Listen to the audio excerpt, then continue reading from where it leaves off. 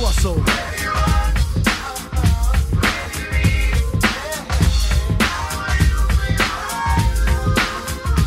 crossover.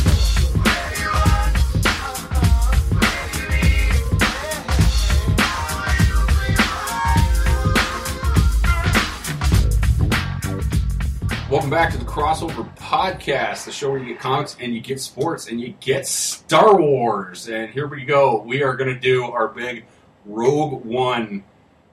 This is hot off the presses. Like, these are the hottest of the hot takes. Rob Callflesh is here. How's it going, Rob? Good. How are you? Not bad. And we just saw Star Wars Rogue One in theaters, like less than an hour ago, I would say. I think 2 hours ago now. Yes, yeah. We had to get something to eat, but whatever.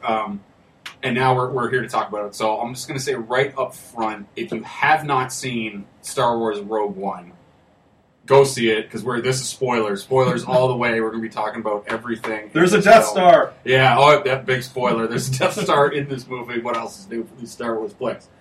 Now you've been warned.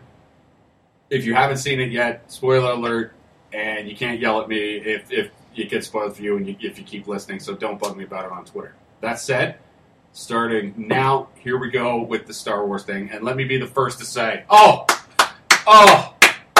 finally, welcome back, Star Wars. Oh my God, was it 1983? Return of the Jedi? Yeah, so 30. So this is Star Wars Jesus years, basically, ever since. It's 33 years, ever since we've had a good Star Wars movie. So it took an entire length of Jesus' life. It took my life. Yeah, your life, basically. Oh my Lord. You're in your Jesus year right now? We'll be in a couple of days. Couple of days? Oh, man, awesome. Got to accomplish so much in your Jesus year.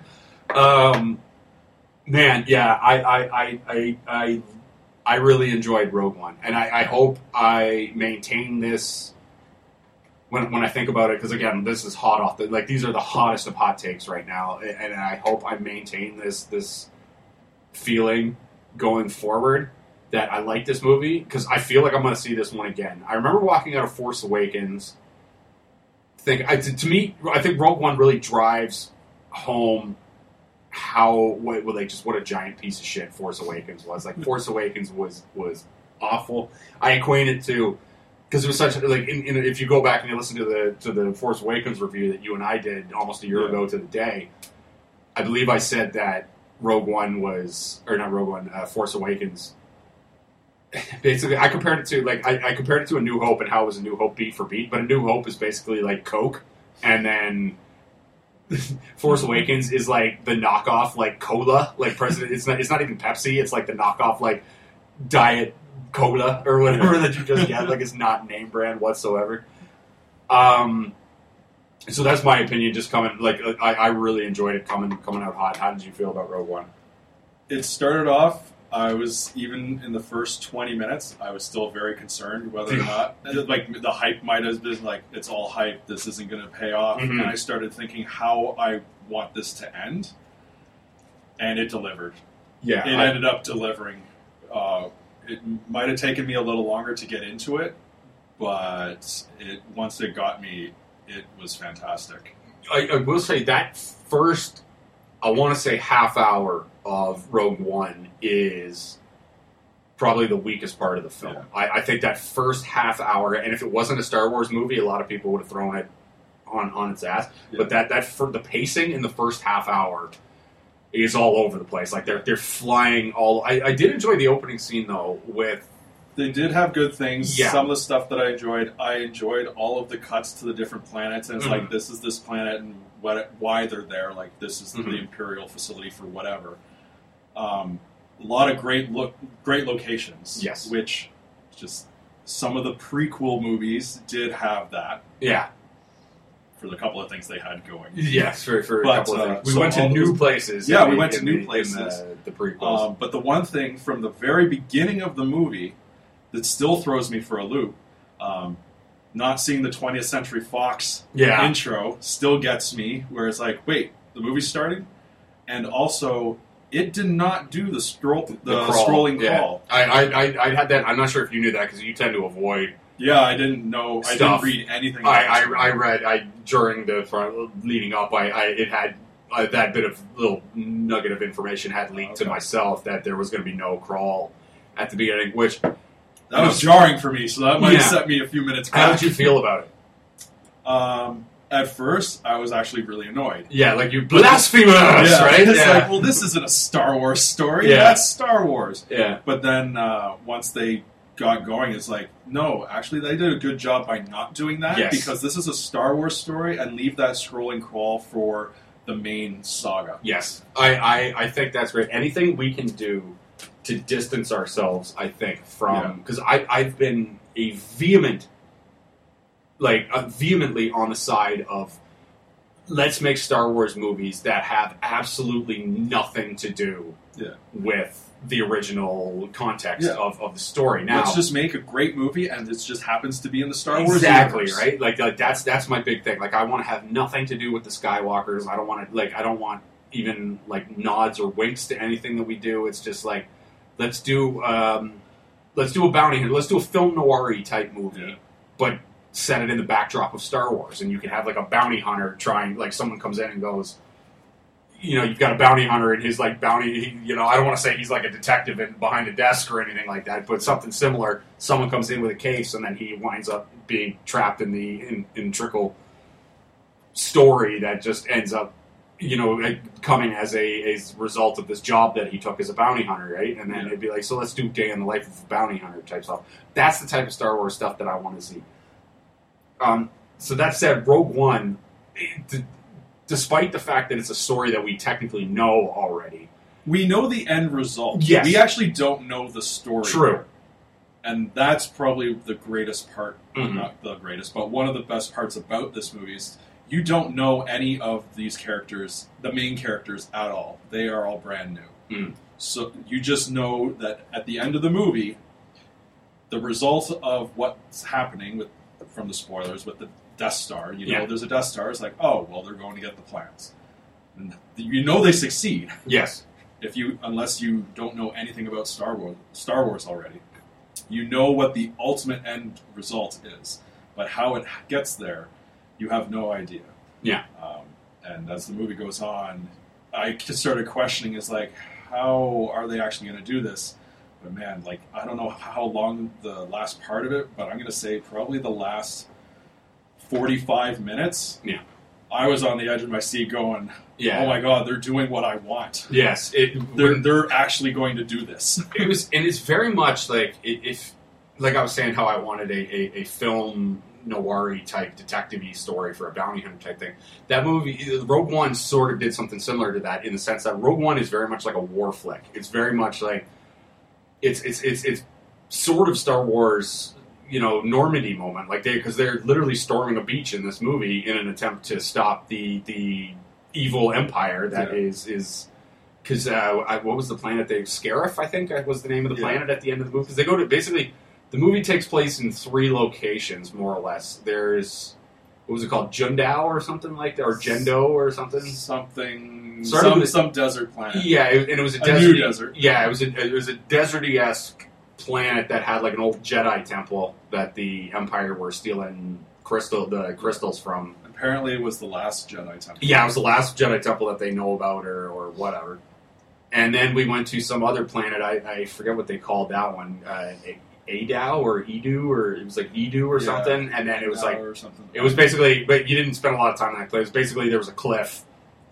And it rained a lot there, but it was kind of a cool Imperial facility. And there was an Imperial facility that they were trying to meet people in. And then we spend the rest of the movie on Scarif, which is this Imperial facility where they are keeping all the records. And for the there Death was some Star. time on Yavin 4 as well. Yeah, and we spent a little time on Yavin 4, which is where, from the original trilogy, we know where the Rebel base is. And I like to think that it's that same dude that never leaves his post. Yeah. Watching the ships come in and out with a scanner gun or whatever. He's sitting there in the high tower just watching it. All he does is rotate his head slightly to the right. Sure hope someone comes to relieve me because I got to relieve myself. Oh man, I am just getting into the specifics of this movie. The characters that we make, because one of my problems with Force Awakens, because Force Awakens was such a, like I said, it was the Diet Coke of Star Wars movies. I just didn't give a fuck about Finn in Rey. Yeah. When I watched, like, how did you feel when you watched Star Wars, like Force Awakens? Like, because honestly, I just didn't give a shit about Kylo Ren. I didn't give a crap about. I did. I was interested to see what happened with Rey and Finn because that was the first time you got to see a stormtrooper take off the helmet and kind of go against the grain. And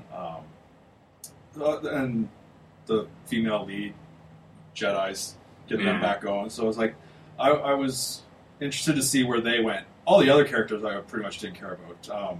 Like Poe Dameron. Poe Dameron was like, it's like, Oscar Isaac is a very handsome man, but like, what else? Like, what else do we know about Poe Dameron, right? Kylo Ren, I wanted to be much better than actually he was. It's basically anything, but like they could have done anything. If I remember correctly, I likened him to an angry Zuko. Yeah, he's like, and like emo Kylo Ren is one of the best parody Twitter accounts we have right now, right? And so you don't even need emo in there. It's just Kylo Ren, right? He was yet another whiny emo. And I like Adam Driver, and I tried to like Kylo Ren, but I just couldn't do it. It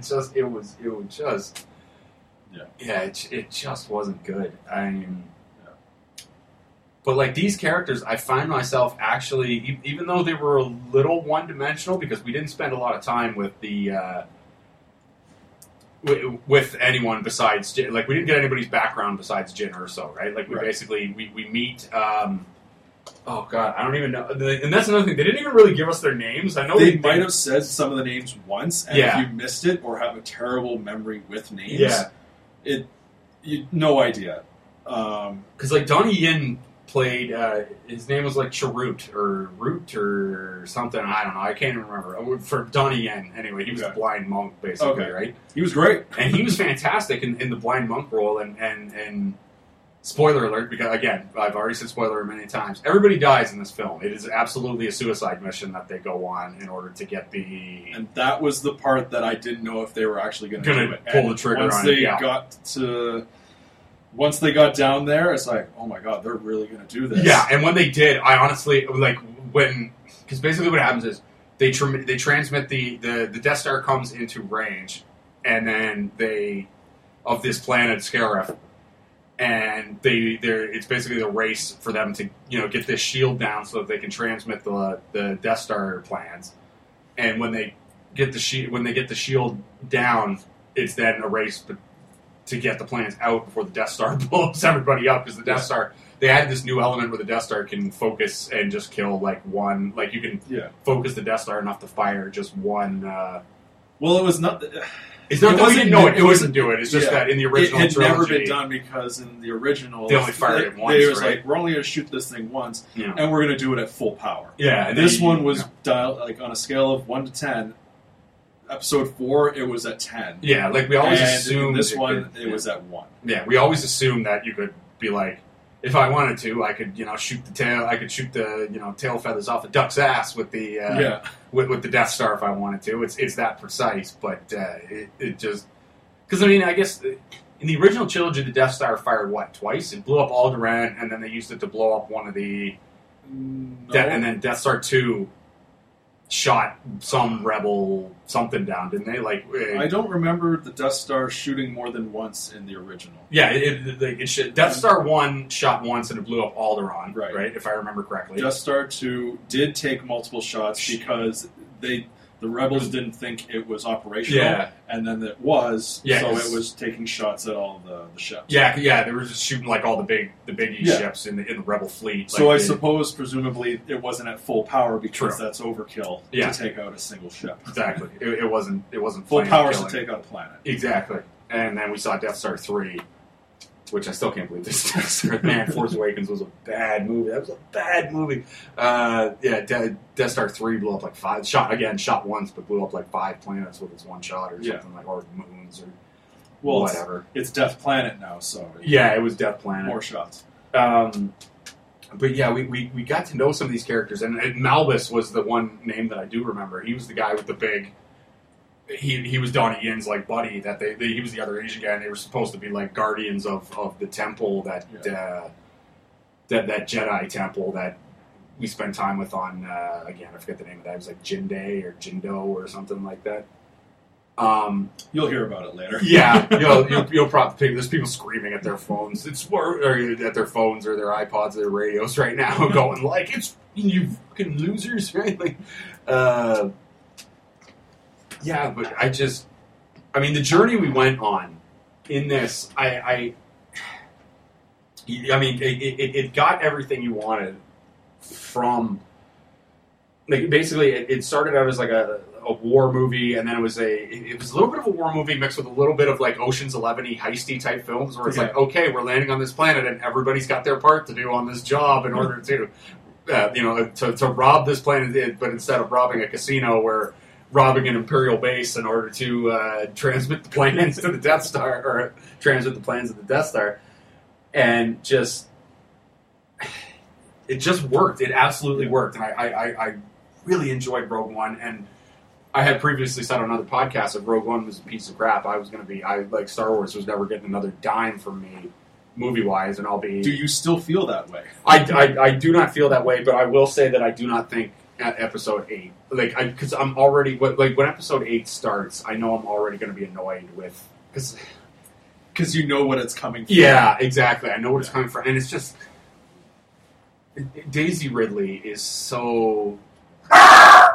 Vanilla ice cream. Oh, that's my dog. We got Lando in the house. My dog Lando wanted to be on the podcast. He knows it's a Star Wars bots. There is. We're getting interrupted. I was going to say, Daisy Ridley is just vanilla ice cream. Like, it's just, she was so boring in that role, and they gave her everything to do, and I know I can't. It's going to be tough for them to win me back over with those characters, because I just thought that they were so corny and hopefully impossible to root for Episode 8 and then later in Episode 9, they stop feeding everybody the member berries. Yeah. This movie was not without them either. No, but they didn't... Episode 7 was just a giant bowl of them. Yeah, and you bring up that you made the South Park reference of the member berries. They did do the member berries in this one, but it wasn't the plot. Like, the thing was... Though there were a couple where it was completely unnecessary. Like, I would say... That one I'm going to mention now is the Dr. Evazan and Ponda Boba. And I was going to say Ponda Boba. They had no reason. And they're dead now, right? Like, they're not... unless they were headed to a ship at that exact moment, which you're asking me to buy a lot with that, I don't know how they were in the cantina on Mos Eisley, right? Yeah. It was just... And, like, this is... Not only that, but why did Ponda Boba look like... completely different. Like 20 years younger, right? Like, because basically he's getting... let's say he's leaving on this ship to go... Yeah, that was the most unnecessary one. The R2-D2 and the C-3PO R2-D2 and 3PO, that one was fine. It was... I could have done without it, though. I didn't need it. Same, but at the same time, because you're actually going to the Rebel base on the moon of Yavin 4, it made sense that if we saw them... Yeah, okay, so they're there. Any other character, like the Dr. Evazan and Ponda Boba, is like, they didn't need to bump into them. No. If they wanted to put them in there, just in the background somewhere, and if someone happened to notice it, great. That's fine. But they brought attention to it when Jin bumped into that was the most ineffectual and unnecessary one. Yeah, because for some reason they aged those characters down 20 years, which if you watch this film makes no sense, because basically Rogue One ends and goes right into A New Hope. So basically, even if you pretend that Ponda Boba and Dr. I can never remember his name, but even if you pretend like those two characters bump into Jyn Erso and then immediately get on a plane and leave the planet that the Death Star just blows up, because the Death Star blows up this spot 20 minutes later. Even if you pretend like those guys left the planet and went straight to Mos Eisley, right? Or went straight to Tatooine. Yeah. There's, they apparently aged 20 years in this thing, because the Doctor looks because they did a young version of the Doctor in this for some reason. It was why? It made no sense. Yeah, that one was unnecessary. Yeah, that one was probably the most unnecessary of the callbacks. I would say Grand Moff Tarkin turning around was probably getting his hero shot was probably my favorite. How did you feel about Moff Tarkin showing up for a little bit? I thought it was great because I didn't know he was going to be in the movie. No, I didn't either, to be honest with you. I had an inkling that we might get a little... So when it was showing him from the back, when they were first having that shot, I was like, oh my god, it's going to be Grand Moff Tarkin. Yeah. Then, obviously, because how much time has passed, it's like, is it the same dude? Do they just age him down? Or do they find somebody who looks close enough and however much computers fix the problem? I thoroughly enjoyed that, and it made a lot of sense to have that character there. And they had a great thing with Moff Tarkin and Ben Mendelsohn, who played Orson Krennic or Admiral Krennic, I think was or Krennic, Admiral Krennic, White Krennic, yeah, the guy in the white cape, basically, who was very good, and I thought he was acting wise. I thought he was the best part of this movie, Ben Mendelsohn, who. Because I got to mention, anytime somebody who appeared in a Batman movie shows up, he played Roland Daggett in Dark Knight Rises. Remember Ben did the thing where he's like, "And you think this gives you power over me?" And then he broke his neck off screen, and he was a lot of fun and had some great stuff. Yeah, the stuff with him and Moff Tarkin was fantastic. Now we have to get to. I was hoping that we would wait a little bit longer, but I feel like the elephant in the room must be mentioned. Darth Vader shows up in this movie, and I mean, we all knew he was going to be in the movie because it was in the trailer. Yeah. In the trailer, it only showed him in the one scene, and I don't know if they sped it up or if I just saw it in the trailer the way that I wanted to. But when he was walking down the platform to meet they definitely, White Cape, it looked like they sped it up because in the trailer it looked like he was walking with serious purpose to kill somebody. Yeah. And then in this one, it's like, well, he's walking kind of slow. Maybe they bring that back later, and this is different. But they just sped it up. Vader got basically, I would say, less than 5 minutes of screen time. You see him halfway through the movie. Basically, Ben Mendelsohn's character of the White Cape goes to see... Because basically he's basically the guy who's responsible for the building of the Death Star, and then Moff Tarkin tries to steal credit for it. And this guy basically goes to Darth Vader to snitch, basically, to be like, it was me! He's stealing credit from my thing! And Vader basically has none of it. And it wants nothing to do with that. Yeah, and then to the point where it was like Darth Vader was making puns because he started doing the Force choke on him, which was, a nice callback. Yeah. And then he did the, don't choke on your aspirations or something, Admiral Krennic or something. And then, I was like, oh, there's Darth Vader choking people with his mind again. And I will say, it's great to know. I did not I felt like Darth Vader was unnecessary in this film. And they were just, I felt like that was the most...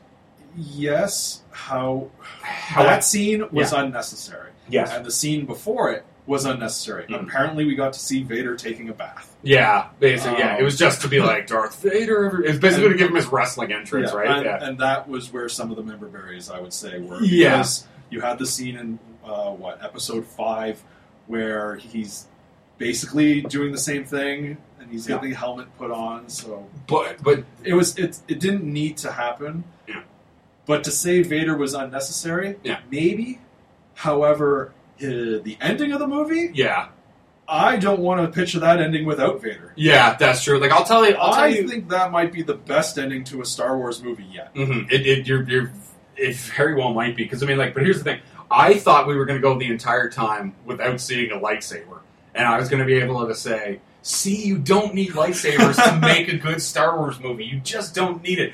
But in a just absolutely fantastic scene, you get to see what happens right before Vader storms the rebel ship with Princess Leia on it, right? You basically get to see him coming on a different ship, and they're as they're trying to get the plans off to another ship, right? And basically there's a dark hallway, and then you hear the voice, you hear the breathing, and then the red lightsaber just comes, and there's 7 or 8 rebel guys firing lasers, and Vader's just blocking all the shots, and then he lifts one guy into the roof and snaps his neck, and then lightsabers one down, grabs another guy with his bare hands, breaks his neck. and then throws him into another guy and lightsaber, and it was it's just a like scene that I could watch on repeat for 30 minutes. That's true. Yeah, you could loop that scene for me for just absolutely 30 minutes straight. It was so. It was worth it. I would say the member berry scene, but even the first member berry scene with Darth Vader felt more earned than anything they did in Force Awakens, right? Like Force Awakens, absolutely. Force Awakens was member berries. Again, we're really stealing member berries. We're borrowing that term from South Park because I don't know what else to call it. They're playing on your nostalgia, I guess. Because Force Awakens did it so well. But to me, the Force Awakens was so slutty in how it did that, right? Like I can't even like Force Awakens just angers me to the point where I can't even form coherent sentences. But like when like Finn and Rey are running on a desert, and then like what was it? What the hell? Jakku or something or whatever? Jakku or whatever. They're running on the desert planet of Jakku, and then like they're like, "We need a ship. What about that one?" And it was the Millennium Falcon, and the audience goes, "Ah!" And I was just like, "Oh my god!" Most of the audience went in a happy tone. Yeah. Some of us were like, "Oh, no!" It was like, really? Why is the That's Millennium? how? Yeah, and it was like, why is the Millennium Falcon there? And it was just like, and you could just see J.J. Abrams like Abrams went full Lucas, right? Where he was just like, "Oh, they'll love this, right? They'll love. Oh, the Falcon will be there," and it was just like, "Oh my god!" And it was so unearned, and it was just, it was, it just was not good. Force Awakens, and then they did that like 9 other times. I would say my least favorite part of the movie, and it was only like a 2-minute. Like, how did you feel about Forrest Whitaker's character in just the way they designed him? I didn't care for him that much. No, I didn't. They didn't give him really anything. When I to do. saw that Forrest Whitaker was in it, I expected a lot more. Yeah, but felt like it they didn't wasted look like a man of his tremendous talent, right? It seems like they didn't give him anything to work with. Yeah, absolutely not. And the scene with like because I like that pilot guy. That was like the defected Imperial pilot. I thought he had a lot of good moments throughout the thing. But the thing where they did like that, I would say the worst scene in the entire movie was when they're interrogating, and this is part of the jumping around that they did during the first half hour. The interrogation scene where they had like some weird anime tentacle squid rape monster that mind raped the pilot, and it was basically the brain bug from Starship Troopers. I was like, what is happening? That was when that scene happened, because we were still like a half hour in. Yeah, I would say I was at peak nerves during that scene where I was just like, oh my god, Forrest Whitaker just had, like, we were jumping around, the pacing was way off in that first half hour, and then all of a sudden had, like, there was the Japanese porn star that was mind raping the defected pilot that, for some reason, he just had, and I was just like, what is happening? And nobody trusts anybody. Yeah, and I was like, what is happening? And then, thankfully, the movie shaped up almost immediately after that terrible scene, right? Yeah. Like, they were all over the place, but they were just getting everybody. It's like, look at all these different people and all these different spots. Yeah. Now we've got them all together. This is where we start. This is where we want to begin. We just had to get you there. Yeah, and like I would say that you could have completely edited out that brain bug. It could have just happened. It could have happened off screen. Yeah, and you could have just like.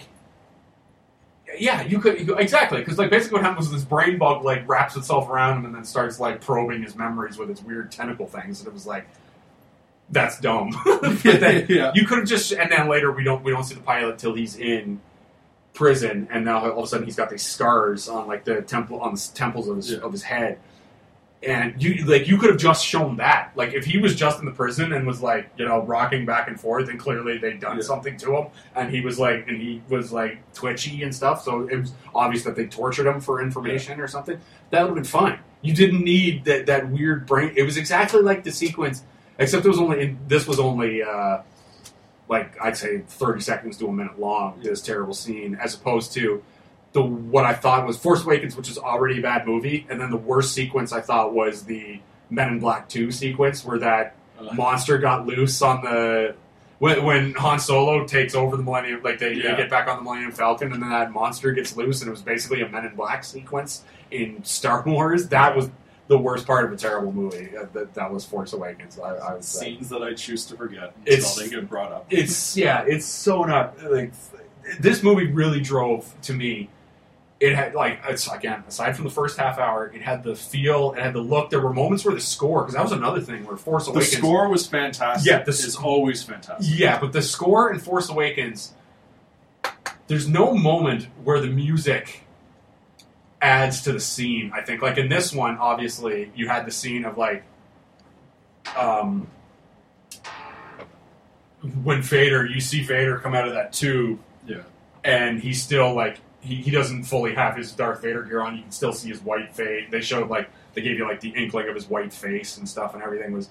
And you're like, oh, he's going to come out. But when they finally it goes, and then he comes out, and you're like, and it played like a slow dun, dun, dun, dun, dun, dun, dun.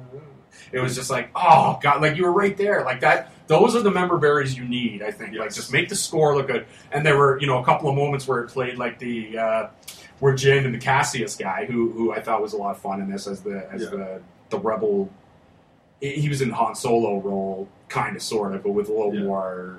Well, there were a couple of shots where the two of them, it was kind of mimicking the Han and Leia shots. Yeah, I thought they were going to do I was really glad they didn't do a kiss at the end. I agree. I thought they were going to do a kiss. If they did, it's just like, no. Yeah, because it's not a love story. It's not a love story. That's the thing. They could have telling a love story. You could argue it's let it go. Yeah. But it's just because of all the callbacks to the original, it's just they're trying to make it Han and Leia now. Yeah. I felt like, because there's this moment at the end where the two of them collapse on the beach after they've beaten the Empire, and they're trying to can we escape?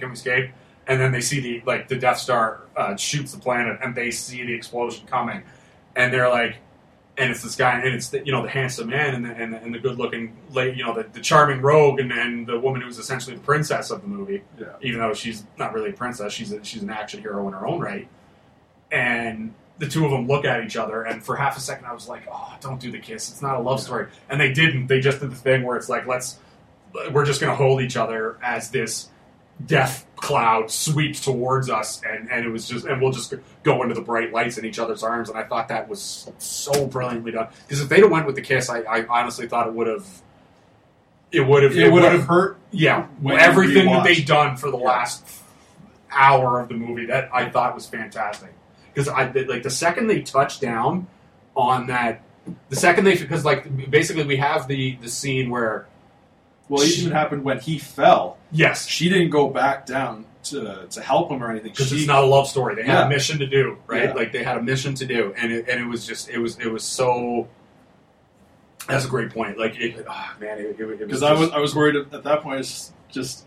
Yeah, and the same reason. This is not a love story. Yeah. Do not shift it to that. And at no point did the two of them have any sort of romantic look at each other. It was always just we're two people on this mission, and we happen to be male and female. She knew he was trying to kill her father. Yeah, exactly, he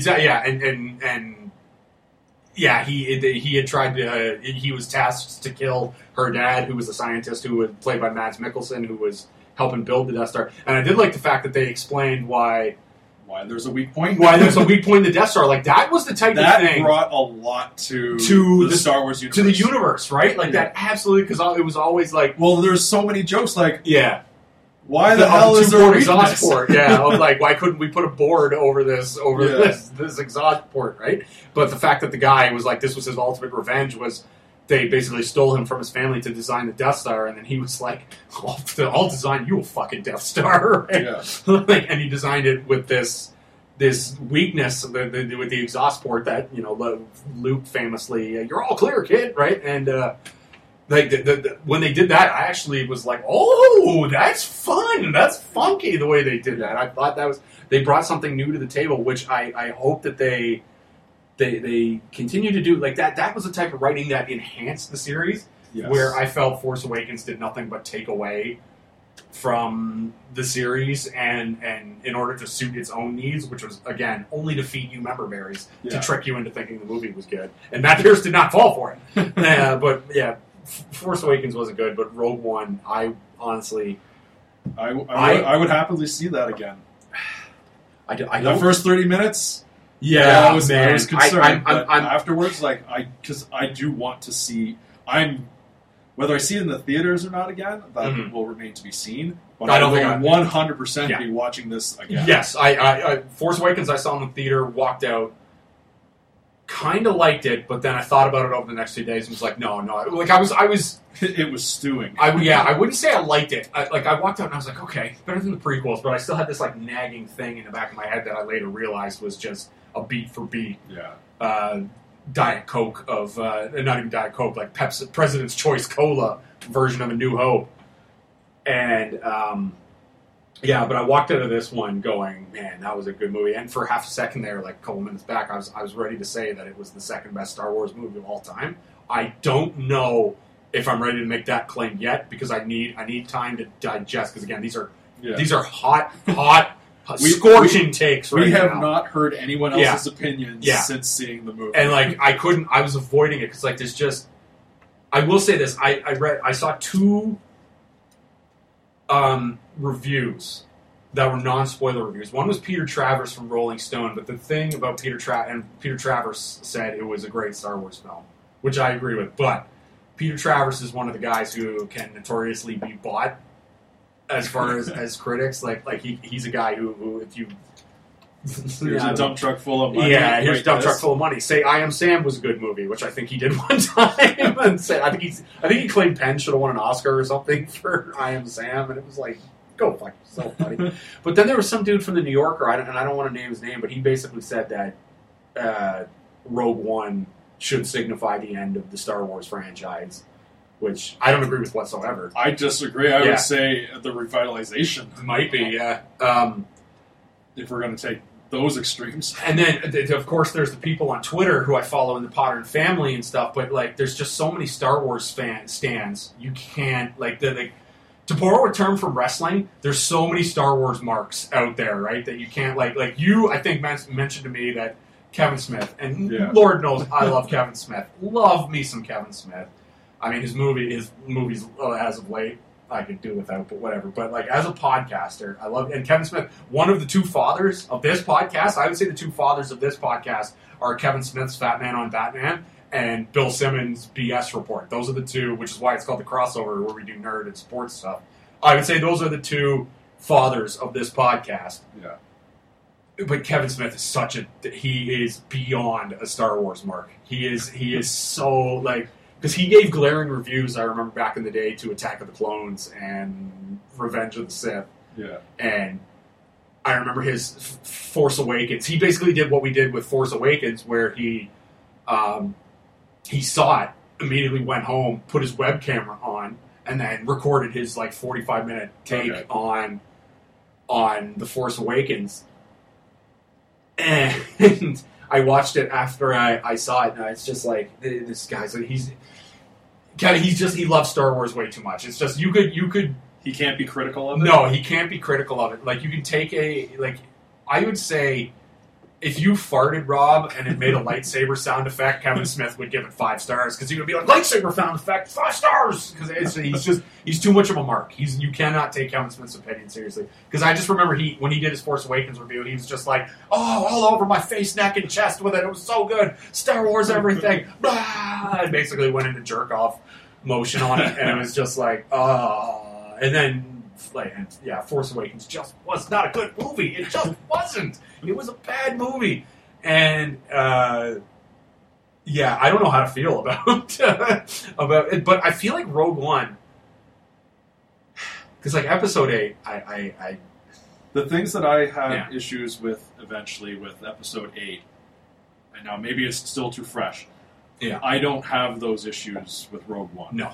I agree, but like I gotta wait. But we'll find out in a couple days if that tune changes. I was gonna say if you ask me right now to rank it, I would say that Rogue One is probably second only to Empire. If you ask me to rank it right now, but I'm not making that an official recommendation because we have to see how Rogue One stands the test of time. Right, is the thing. These are opening weekend isn't even over at the recording of this podcast. We saw it 2 hours ago. This is hot, scorching takes. For me, I might change my opinion on Tuesday. How many times have you seen Empire? Exactly, no, true. And I've seen Empire millions of times. You gotta rewatch. And that first half hour is really going to kill Rogue One when you try to Yeah. When it goes up in the pantheon, when you try to put it up against The New Hope and Jedi in terms of where it ranks all time in the universe, that first half hour is really good because like I said, when the second that raping tentacle Japanese porn star monster was heading towards that thing, I know you're one of those guys who don't like to be interrupted during the movies, but I was sorely tempted, Rob, to just turn and be like, "What the fuck are we watching?" And then, but honestly, the second that is the peak. But at that point, my response would have probably been something like, Yeah. I don't know if this is Star Wars Yeah, yet. like, the what music leads me to think it is. Yeah, it was like, what is happening? And then it was just, I know I saw some guys. The only thing we had to go on that it was a Star Wars movie where we saw some guys in Imperial suits at the beginning. That was it. And then eventually, but they do absolutely get, but that first half hour is rough. Oh, it is rough. And that will hurt it going down the line when you're ranking the Star Wars movies, I think. But then when you rewatch them, you can rewatch them in any order. You can skip things. You can just start. This is where I start. I'll watch that first 10-minute sequence and then I'll skip the next 20 minutes till basically till they land on Jindao or Jindo or whatever the hell the name of the planet was with the temple on it. Because that's when the movie kicks off. Although just thinking about it right now, I wonder how this movie will play into watching the Machete Order. If this comes in at all, or if the Machete Order will just continue to be the main one and not the Star Wars spin-offs. And for those of you who don't know, I assume you already know, but the Machete Order is when you watch Star Wars, you cut out certain ones. Like I don't think you even watch Phantom Menace, right?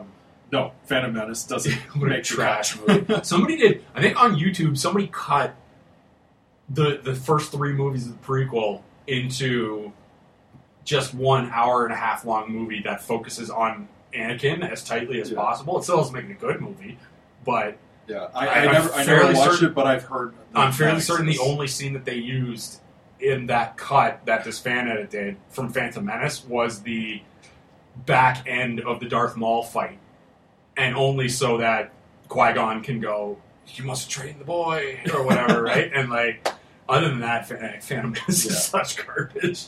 And like, and you could edit Jar Jar Binks out, right? Too, which was great. But the Machete Order is 4, 5, 2, 3, 6. Okay, yeah, if I remember it correctly. Yeah, and then because otherwise it goes 2, 3, 4, 5, 6. And so wouldn't you make it order? So wouldn't you make it 4? Would you put Rogue One? Because like, here are the 2 spots. If you in a Machete Order, you would put Rogue One in one of 2 spots. Either Rogue One is the new 1, and then you slide into A New Hope, or you still go 4, 5, 2, 3, and then I would say Rogue One, and then Return of the Jedi. I feel like those are the 2 spots for it in the Machete Order. Which do you prefer? I think because the ending of Rogue One is like 20 minutes before the beginning of Episode 4, I think Rogue One kicks it all off. You think it becomes the new 1? Honestly, again, I can't say hot take enough on this podcast. You can play drink again the amount of times I've said hot take, but I think I agree with you on this because I think this is a strong movie to get the new generation into Star Wars. Well, how did you feel at the end? Like as when the CGI and Carrie Fisher, that was which I thought looked pretty crisp because they managed to get 19-year-old Carrie Fisher. Looking at, I thought that looked rather crisp. But what I was getting at was with. They got the plans, now they're trying to get it out, and Vader's coming after them. And Vader's literally on the heels of the Alliance taking those plans, and you see them get away. Yeah. I want to keep watching. Like, I know it's going into Episode 4. It's like, start it up. Episode 4, go. So Rogue One, if you do a Machete Order, Rogue One might be the new place to start, too. Because, like, the only thing you would... because you and I will eventually have children down the line, and we'll face the cold hard truth of what do? What order do we show the Star Wars movies to our children? Right? Do we leave any out? Because even the young generation of Star Wars right now, like I would say, like the movies aren't even really their thing. I would guess that the Clone Wars animated series and this new Star Wars Rebel CGI animated series that's in like its 4th, because Darth Vader's in that. Like he shows up and fights in the Rebels stuff. I would say that's like the current generations. They would consider that their Star Wars, the way us and the generations previous to us considered the original trilogy to be quote unquote their Star Wars. Could be. Yeah. It's tough to say. I mean, so did we miss anything? I feel like we got most of what we wanted to talk about. I'm trying to in this think, because this is supposed to be like a purely hot take. And it's we're gonna revisit this too, right? Because I know the other guys in the crew are going to want to go see it. Like I know Mike and Kevin and the guys who usually come on, they haven't seen it yet. These are hot takes. So we'll likely revisit Rogue One after everyone's seen it. So I think we can put a pin in it. This will be it for our mini episode. But I want to ask you. We'll close it by asking you, what do you rank? Not rank. Just what's your grade on Rogue One? Grade it? No. Given that we just saw it, yeah, and it's hot off the press, yeah, I kind of want to give it a 9. 9? Yeah. I'm going to give it a 9 out of 10. 8, maybe an 8.5. Yeah, I'm thinking 8.5 is the range I'm in. But yeah, which is such a mark up from Force Awakens, because I just I think at the end of our last pod you asked me which way I had my thumb going for Star Wars, and I think I said I had it firmly going sideways, but maybe 45-degree angle down. I am a firm. I'm remember this is an old wrestling reference. Remember when Randy Orton was the champion and Triple H gave him the thumbs down, and then Batista body slid powerbombed Orton, right? That's how I feel about Force. If you could superimpose my face onto Triple H and then the Force Awakens logo onto Randy Orton for that gif, and then me just giving the thumbs down to Force. Yeah, I'm giving him emphatic. I'm at an emphatic thumbs down for Force Awakens, because Force Awakens, there was so much crap. There was so much stuff in Force Awakens that was offensive to me. In terms of storytelling, right? Where are your thumbs for Rogue One? Rogue One, I'm at a thumbs up. All right. I'm at a thumbs up for Rogue One. I will say that. Because the stuff that they did, like we mentioned, the member-bearing moments, I felt were earned in this movie, aside from... There's the one or two that are unnecessary, they're not earned, but a lot of them that are there... Like when Jimmy Smith showed up as Bail Organa, right? And he was just sort of that there, was fine. Right? Yeah. Ooh, I do remember one other thing I wanted to bring up. Wedge Antilles? Nope, missed him entirely. No, he didn't. It's just when Bail Organa does the thing where he goes, I trust her with my life, and he's talking about when he goes very faintly, he goes, Captain Antilles, ready my ship, and I was like, right? That was No, what I wanted to bring up, because we hadn't talked about it yet, the droids. Yeah, Alan Tudyk's voice. Yes, that's true. I thoroughly enjoyed that. I would say 70%. HK-47, 30% C-3PO in that character, and it worked, and he was K2 or something was his name. But Alan Tudyk was... Whatever it was, that character was great. He comic relief droid, basically. Because that humor that they tried to use in Episode 8, I found didn't work. But it worked in this one for the sole fact that they were able to just write it off by, we reprogrammed this droid. Yeah. Here's the side effects. Yeah. Yeah. So he just says whatever comes through his circuits. Yeah. Perfect. We can now... You have a clean slate to say whatever you want, and everything he said I thought was fantastic. Yeah, so he's comic relief. He was comic relief droid, basically. Because and that was the other thing, And it did bring in good character stories between the three of them. Between the droid, Jin, and... whatever the dude's name was again. Yeah, and I didn't I liked the fact that this was a serious situation, so nobody was cracking jokes. So like Donnie Yin's character, every now and then would say something, but it was relevant to the scene to kind of clown who was in the room, basically, but saying oh, you're a non-believer, you need to believe, and stuff like that. But that worked in a way that the Joss Whedon dialogue that they kind of did in Force Awakens, when the very beginning of the film when Poe Dameron was quipping. Yeah, Poe Dameron's quipping as Kylo Ren's over him, and he's like, "Do I talk? Do you talk first? Should I talk first?" And stuff like that. That dialogue belongs. Keep that, Disney. Listen to me, please. Keep that shit in the Marvel universe, because I don't even really enjoy it that much in the Marvel universe, to be honest with you. Yeah. But unless it's Spider-Man. Yeah, keep that shit in the Marvel universe. Do not bring that in the Star Wars universe. And that was one of the reasons I hated Force Awakens. Is Force Awakens has a completely different feel from any of the Star Wars movies in terms of how it's just the way the dialogue is exchanged in that, and it wasn't. And I applaud the effort but it just they didn't pull it off in a way that I thought was enjoyable. And in this one, Rogue One brings it back. Rogue One, nobody's quipping, nobody's doing anything. Everybody's very serious because, again, it's a war movie, but you have basically Alan Tudyk as your comic relief droid, but he wasn't just there to be like Jar Jar Binks, where it was like, look at me slipping on poop and stuff, right? Yeah. It was he was still a fun droid character that was serious. And because even the droid character dies, and like the droid character, when he goes down, it's like, no, not the droid, right? Yeah. It was very Iron Giant-y too, the way he like hit the ground, and then the eyes just went, right? And it was just, they really hit some of the. Rogue One. It felt like a Star Wars movie in such a way that Force Awakens did not to me, and we'll see if they can keep that going. And it felt like a Star Wars movie, much like. The prequels didn't, right? Like the prequels were movies that happened to be using Star Wars characters. Yeah, aside from the names and the lightsabers, they never really had that feel to me. And to go back to your comments about you don't need lightsabers to make a Star Wars movie. They didn't need lightsabers. No, they had a lightsaber. True. Yeah, but I was hoping for half a second. I was hoping we could go the whole way with no lightsaber, but then Darth Vader whipped it out, and I was like, oh, damn it, man, he whipped out the lightsaber. I thought we were going to go the whole way without a lightsaber. But then when Vader just started whipping everybody, I was like, because you know what's great? Is now the last memory of Darth Vader is not, no! Right? Like, that was the last time we saw Darth Vader on screen. Your last memory of Vader now is him being a badass. Striking fear into everyone's heart. It's him being the badass that we all know and remember from the originals. And it was just it was good to see that again. And it was good enough that I will go see Episode 8. I just feel like I'm gonna walk out of.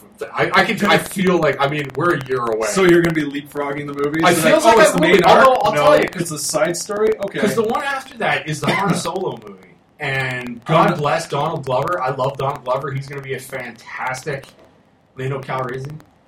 I couldn't give a fuck about Han Solo's story. No, I just couldn't. If anything, I would prefer that they did a Lando Calrissian story. Yep. And it was just and Han Solo shows up for a couple of we have a young Han Solo for a couple of scenes in those movies, but it's Lando Calrissian's film, and we find out how he becomes how he becomes the what would you call him, the president of Bespin, or was it Vespa, the name of that Cloud City, whatever Cloud City is. Cloud City's on Bespin. He's like the president or mayor or whatever of Cloud City, right? He's the. Oh, what is What's the official title he's is, given in that? It's on the tip of my tongue. Yeah. Again, there's people screaming at their iPods right now. I know. If there was somebody else that could He's the Prime Minister of Bespin. Oh, it's so close. Yeah. But coordinator? No, something not like that. I don't know. But whatever he is. But so like Rogue One being a Star Wars story, the main characters were none of the main characters that we're used to, which was great. They existed in this movie. They popped in and out, but that's fine. They were secondary characters. The Han Solo movie, I agree. Maybe it should be a Lando Calrissian movie and have Han pop in. Yeah. And why is Han there? It's like, because he just won the Millennium Falcon and now he takes the ship. Yeah. And then the end of the Lando Calrissian movie is, if you want to keep having Darth Vader cameos, the end, we watch Lando Calrissian, we watch his rise to however he becomes, captain of the Bespin mining fleet or whatever the hell it is. And now he's running Cloud City. And then at the end, obviously, it's, Mr. Calrissian, there's someone here to see you. And then door opens up and Vader's there and he goes, Mr. Calrissian, I have what does he go? I have a deal for you, right? He would have to say deal, right? Because this deal gets worse all the time, right? It would have to be him going. I think he's the administrator, or something. But basically, he's running Cloud City, right? Is what it is. But and it would end with that, and it would then that bleeds into Empire because we know that Lando, Han show, and then. You can show the Millennium Falcon fly overhead or something like that. They wanted to do something like that, but that would don't have the main characters of the original trilogy be the focus of these Star Wars stories. Exactly, right? It's just I'm so much more interested in a Lando Calrissian story than I am. I also say that because just in general, I don't give a damn about Han Solo. Yeah, and never have. Yeah, like I probably never will. I don't really want to spin the web of when Han and Chewbacca first met. Like, I don't need baby Chewbacca running around. Yeah. Like we got a preview for Guardians of the Galaxy 2 and baby Groot was running around. I don't need to see baby Chewbacca running around with... The baby Groot stuff was great, but yeah. you'll never see baby Chewbacca and Han. Yeah. Because they already showed that Chewbacca was Chewbacca in Revenge of the Sith. That's true. You got a point. You got a point there. So that is true. What another point? Like, that's another, like, just good job, Chewbacca, or whatever it was. And it was just like Yoda could have, like, easily, he could have looked directly in the camera and been like, good job, Chewbacca, and then, like, reached out to high-five the audience. Now they could with 3D. Exactly. And it was just like, oh, man. Yeah, we saw ours in 3D. 3D added nothing to that movie, I thought. I don't think so, but... sound quality, because we went to like the digital ultra where it was like super sound, the Dolby Atmos, or yeah, it was like super sound plus, and the super sound you noticed, I'll say, because I picked up on a lot of the subtleties in the music. Sound was great. In that movie. You're right. The 3D it didn't add anything directly, whereas like the obvious 3D stuff. Yeah. But all the slow shots of the planets and the star systems looks sleek. Not enough to charge you an extra $3 a ticket, but agreed. But it does add some very lovely depth. To the shots. It's just, but it's not required. I would say I just came out of the last movie I saw before this was Doctor Strange, which I saw in 3D, and I would go so far as to say Doctor Strange has been the only movie since James Cameron's Avatar, which I didn't like Avatar, but when you saw that in theaters with the 3D was an experience. Yeah, and I would say Doctor Strange has been the best 3D experience movie since Avatar. But Avatar started the craze of just, like, the technology of the 80s today. Of, like, 3D, 3D, everything being in 3D now. And, like, some of the animated movies have had some moments, but for the most part. Yeah. For the most part, it's 3D's not... Yeah, I'm a little worried. I will say I'm now more juiced for the Han Solo movie than I am for Episode 8. That Rogue One is good. But I still say... let's step out of this universe of Star Wars. Like, let's get some movies again. If they want to break the expanded universe, let's rebuild it. Like, let's do Day in the Life of a Bounty Hunter. Not Boba Fett, but Day in the Life of a Bounty Hunter. And because I feel like Boba Fett's, if they're going to continue with the Memberries, Boba Fett's going to pop up in 7, 8, 9 at some point, right? Like, if they really want to do the Memberries of... I don't think so. You don't think so? Or do you think they're just going to continue? Because they did take then they got to bring him back out of the Sarlacc. They did take the EU, because like in the expanded universe, if you read the comics, because Boba Fett had his own comic series, he escapes the Sarlacc pit. Like, he uses a grenade to basically jettison himself out, and then he begins the slow journey of rebuilding the name Boba Fett, which once feared across the galaxy was no longer revered after he found out that a blind man knocked him into a giant vagina in the sand. And escapes, but J.J. Abrams, in his infinite wisdom, took the Star Wars EU, threw it in the trash, and said, I'm going to make Force Awakens the vanilla ice cream of Star Wars movies. God, with just... Man, I really did not like Force Awakens. I'm so happy. That's why, honestly, I think I might be grading this one, like Rogue One. I may be grading Rogue One on a bit of a curve, because it's just so much better than Force Awakens. Well, you didn't give it a perfect 10, so you know... No, it's definitely at an 8.5, because like, it could have been a 9 if that first half hour. That first half hour is... And that's where I was bringing it down. That first half hour, the jump cuts... So actually, it's not even the first half hour. The first 10 minutes is great. And then you go into this... It starts... Yeah. Well, it starts so different than any other Star Wars movie because it doesn't have the scrolling text, so it doesn't pan. Mm-hmm. So it's like, okay, that's a little jarring, but once you get past that, basically your 3 seconds, let that sink in and move on. Yeah, the first half hour is basically 2 parts. The first 10-minute part where Mads Mikkelsen and Ben Mendelsohn get to cut it loose with some really nice scenes. And then we jump forward to, because that was young Jyn Erso, like Jyn Erso's a girl in that moment. And then we jump to grown-up Jyn Erso now. Yeah. And it's just... in prison. Yeah, in prison. And then we're just flying around the place for the next 20 minutes until she finally reconnects with Forrest Whitaker's character, and then the movie takes off from there, I would say. And but yeah, that first half hour is really... We didn't talk much about Felicity Jones. Let's do a quick 5 minutes on Felicity Jones. I thought she did a great job. Yeah, I thought she was fantastic. She was certainly better than Ray. I'll take, like... Yeah. Well, they gave her more to work with, I think. And also, they just didn't say that she was great at everything. Because, like... Yeah. She did some... Basically... Well, she's not a Skywalker. Exactly. Like her... So they weren't trying to make her something that she might not actually be yet. Yeah, like Diego Luna's character, like Cassian Andor, basically him and her... When they do their Ocean's 11 taking down the Death Star plans, everybody has to break into teams, and it ends up being him and her. And when they go through the mission, she does some things, some parts, and he does some parts. Like, he works the livers, but then when they're like, we gotta jump, she shoots it, and she's the first one out the window, and then she climbs up, and then she looks the guy in the eye, and she's like, what are you gonna do? You killed my dad, right? Yeah. And then he shows up to save her and the day, even though they end up dying like 2 minutes later. But it wasn't just okay. Ray's all of a sudden. It wasn't just okay. She's all of a sudden an engineer. Okay, she's also all of a sudden an expert pilot. Okay, she's like each guy had their role. Like one guy was it's basically like your RPG party. One guy was your black mage. One guy was your engineer. One guy was your charming rogue. She was your awesome like fighter with no fear person. Yeah, and.